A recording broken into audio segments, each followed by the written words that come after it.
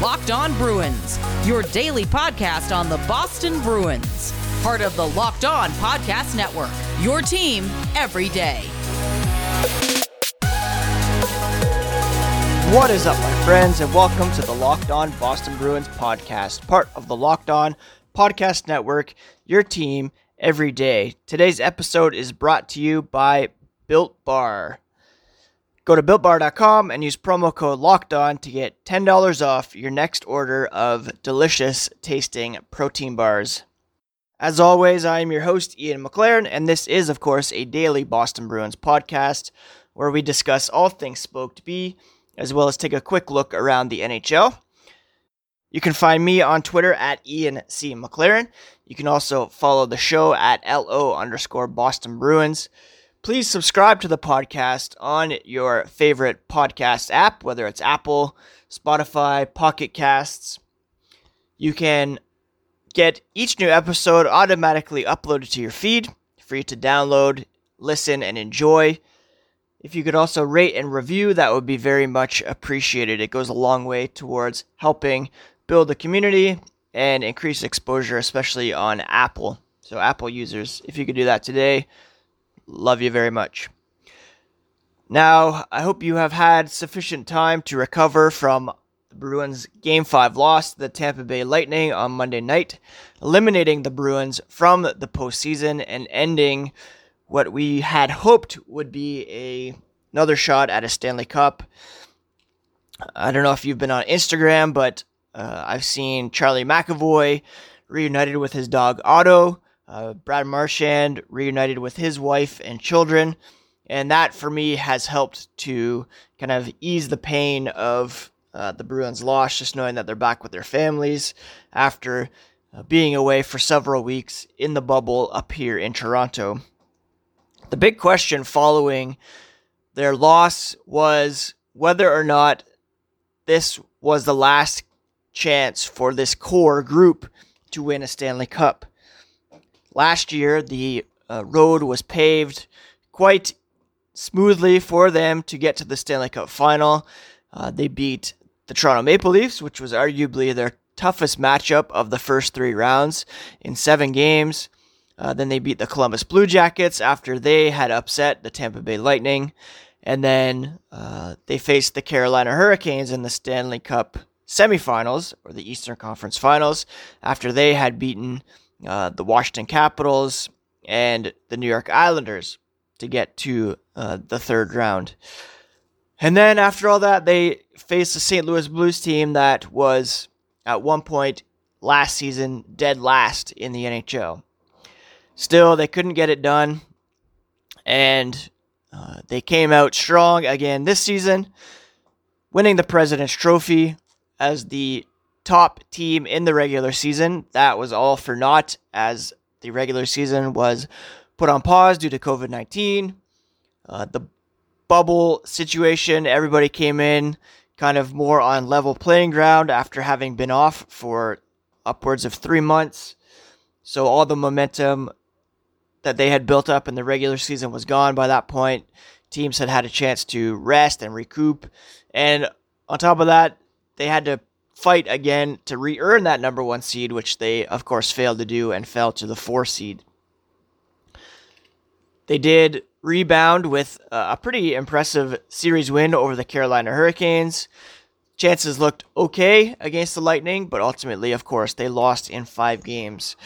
And again, much of the talk from all the beat writers in Boston and across the NHL even is whether or not this core has had its day. So I thought we'd just take a quick look at each position and see where the Bruins are at in terms of their core players and how long they might be around and how many more chances this group might have. Now, let's start from the back end and work our way forward. Let's begin in net.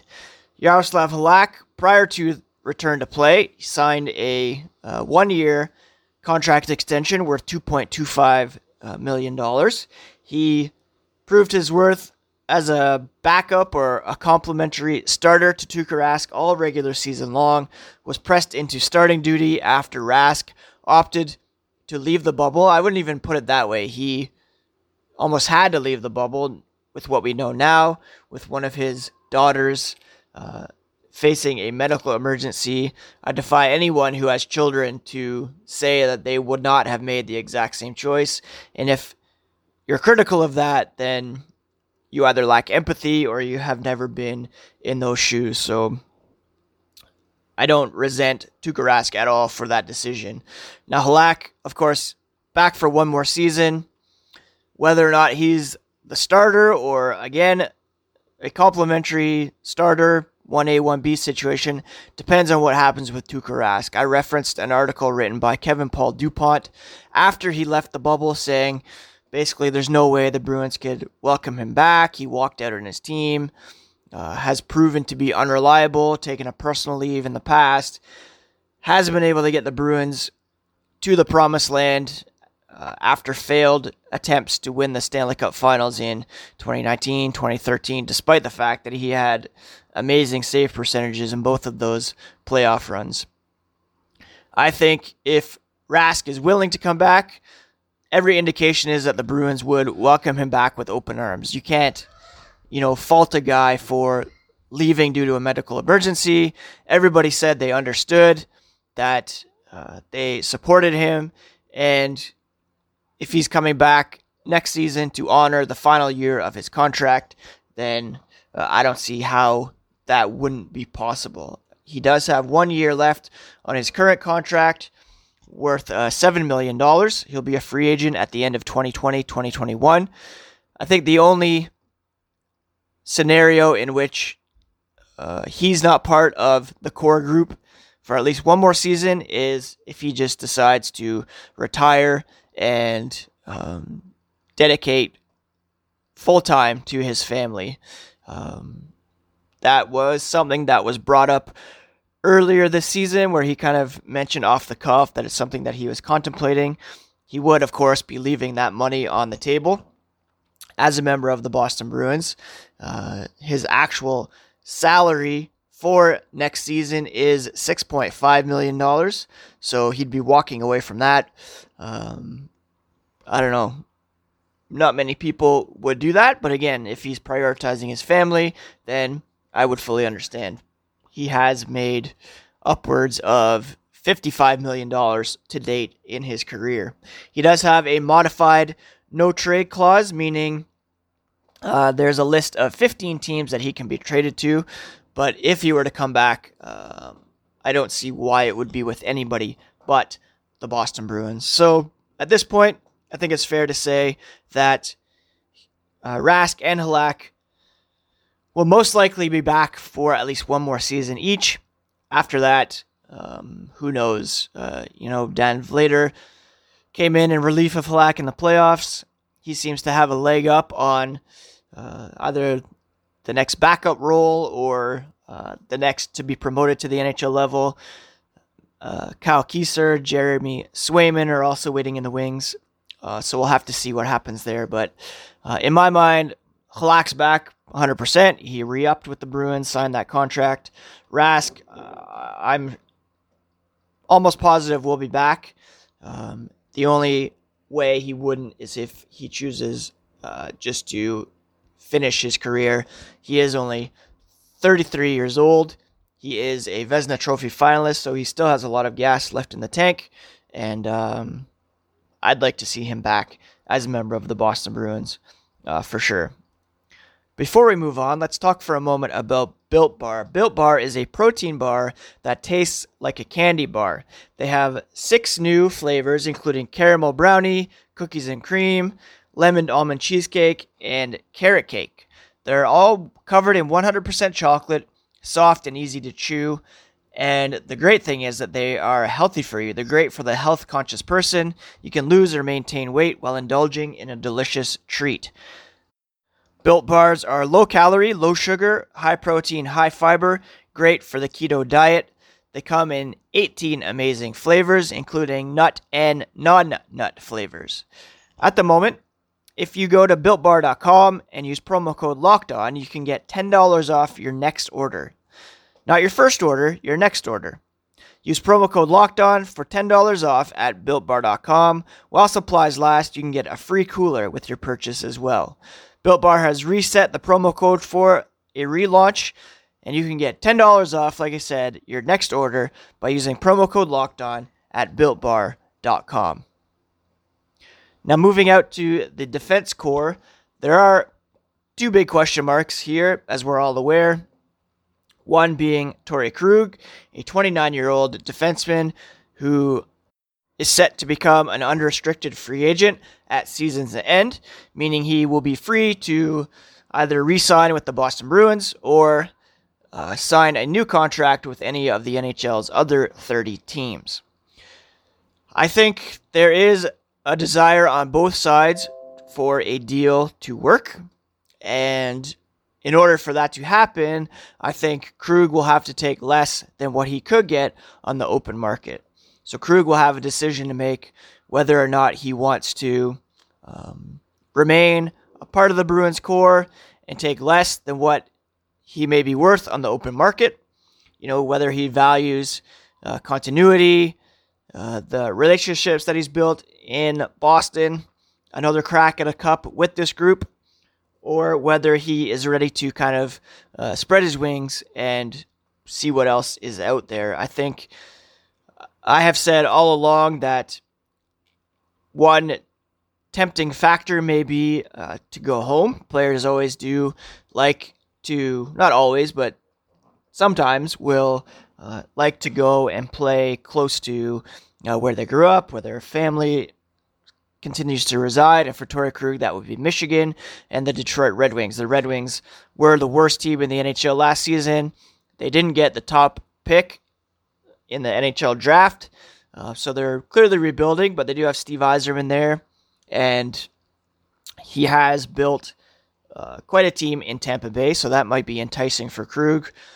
There's a lot of talk about the Montreal Canadiens as well, which would be devastating for us as Bruins fans. I think that a big factor will be, of course, the flat salary cap heading into next season. It's going to remain at $81.5 million. There will be some teams with cap space that could offer him a pretty nice deal. Teams like the Ottawa Senators, New Jersey Devils, Los Angeles Kings, for example. The Colorado Avalanche have a ton of cap space, if you can believe it. And they, are on the brink of something special out there. So I think he'll have options. My gut is that, quite honestly, I don't really know which way he's leaning. He hasn't really tipped his hand either way. And I would love to see him remain a Bruin, but at the same time, do I want the Bruins to invest $6, $7, even $8 million in a 29-year-old defenseman? I'm not sure about that. So if they can get him signed to a nice team-friendly deal, kind of in the sixes, then I'd be all for it.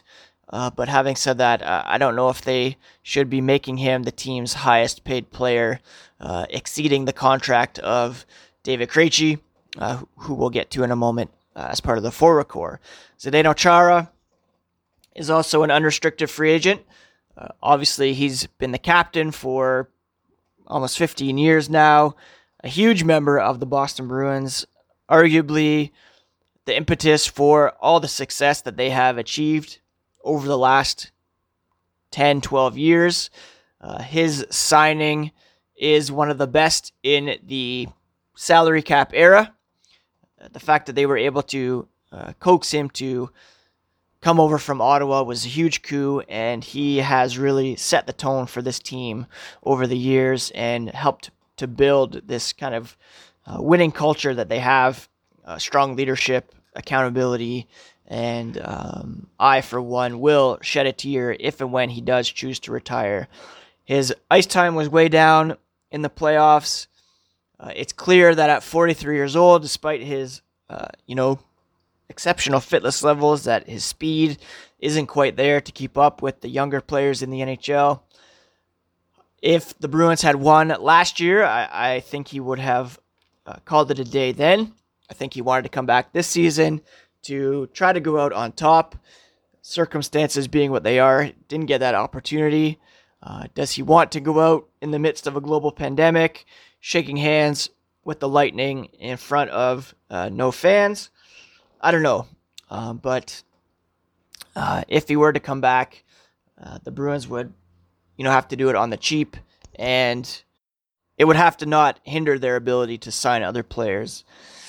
With the uncertainty surrounding next season, if and when it will come back, the Bruins likely will be playing again in an empty arena because of COVID-19. I'm leaning towards him retiring. There seems to be a lot of smoke here, and my sense is that he will call it a day. But again, I hope I'm wrong. I hope to see him on the ice again, but that's just my gut feeling at this point. So if the Bruins are going to compete for a cup again, it might be without Zdeno Chara, and that would be a big loss.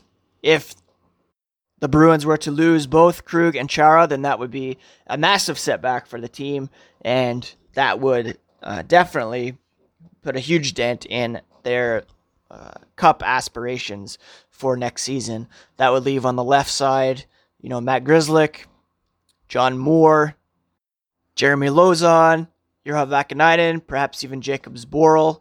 Those guys to fight for those spots, those 3 left-handed spots. And, that's a very, I would say, perhaps promising at best, but a definite downgrade over Krug and Chara. Matt Grzelcyk, I should add, is a restricted free agent, so he has to get signed. Charlie McAvoy and Brandon Carlo are clearly the future of the Bruins defense.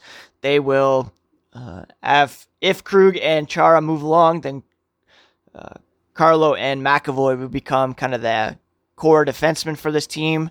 And, John Moore, for whatever reason, is the longest signed defenseman. He's under contract for 3 more seasons. So barring a trade, he could be, a guy who is called upon to be a regular defenseman for the Bruins moving forward as well. I should add, to finish off the defense, that McAvoy will be an RFA in 2022. Carlo will be an RFA after next season, so those guys will both be looking for big deals as well, no doubt. So as it pertains to the core on defense, there could be a big shift there, and that would certainly be a detriment to the Bruins' hopes for next season.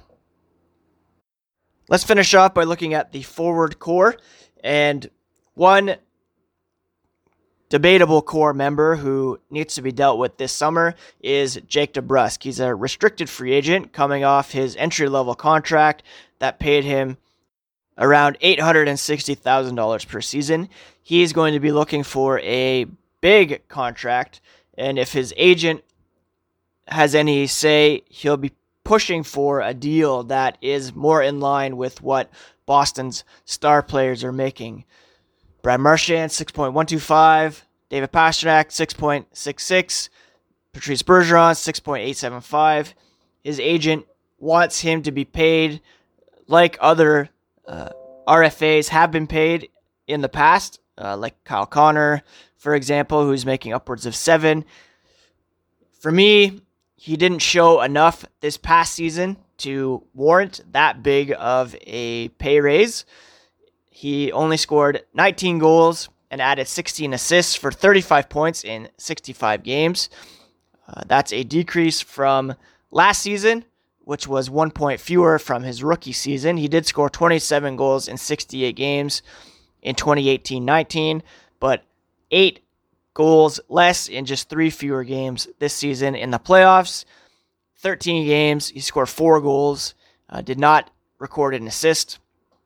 And to move from that to demand a big pay raise, it's my belief that this could get kind of messy and that he could be a candidate to be moved at some point during the offseason. It's not without precedent in Bruins land, of course. Phil Kessel was dealt. Dougie Hamilton was dealt in the same situation. And it could be a similar thing here where the Bruins just are unwilling to deal with such a player who's, not fitting in. He does fit in, I think, personality-wise. There was that article this season about how the Bruins kind of use him as a bit of a punching bag in the locker room. It's good-natured, of course, and he rolls with it. But a big part of it is performance on the ice.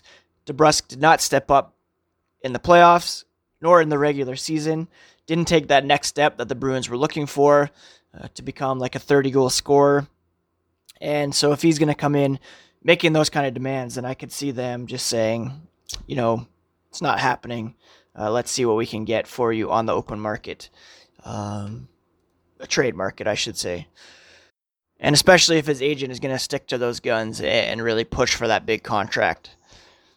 Now, in terms of the other core members, Brad Marchand is signed for 5 more seasons.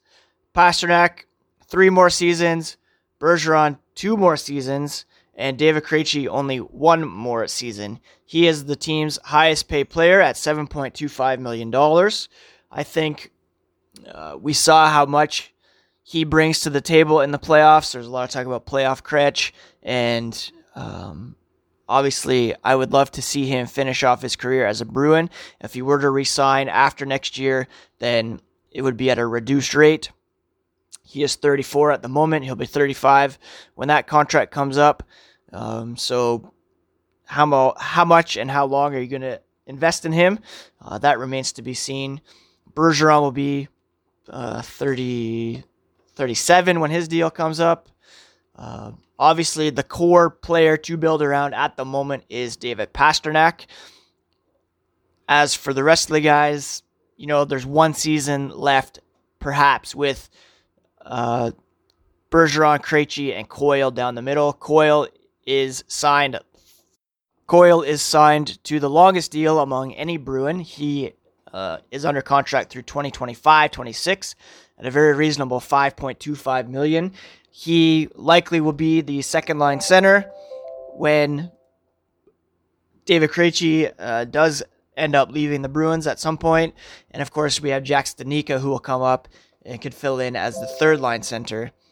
So, yeah, there's a big question mark around David Krejci as to whether he will be a Bruin for the long term or if next season is his last. If the Bruins and Krejci can't come to a contract resolution, I could see him perhaps retiring, finishing his career back in Europe. But that's, kind of speculation on my part. So all that said, the Bruins core, just based on the current contract situations, just putting aside everything else off the ice, has perhaps seen its last run at things. If you consider the fact that both Krug and Chara could be gone, if even one of them's gone, then there you go. That's the last kick of the can that this core has had.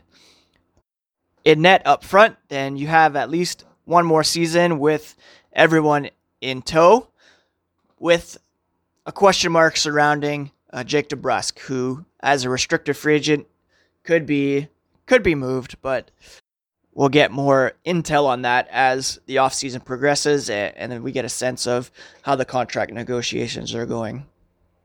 So at least 1 more season with, Krejci, Bergeron, Coyle down the middle.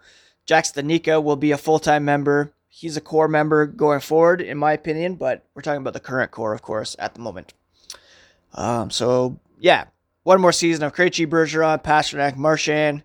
Coyle, you can put in there as a core member now, I think. He was with the team for 1 cup run, at least. So, 1 more season with them. 1 more season with Rask and Halak, ideally, if Rask decides to come back.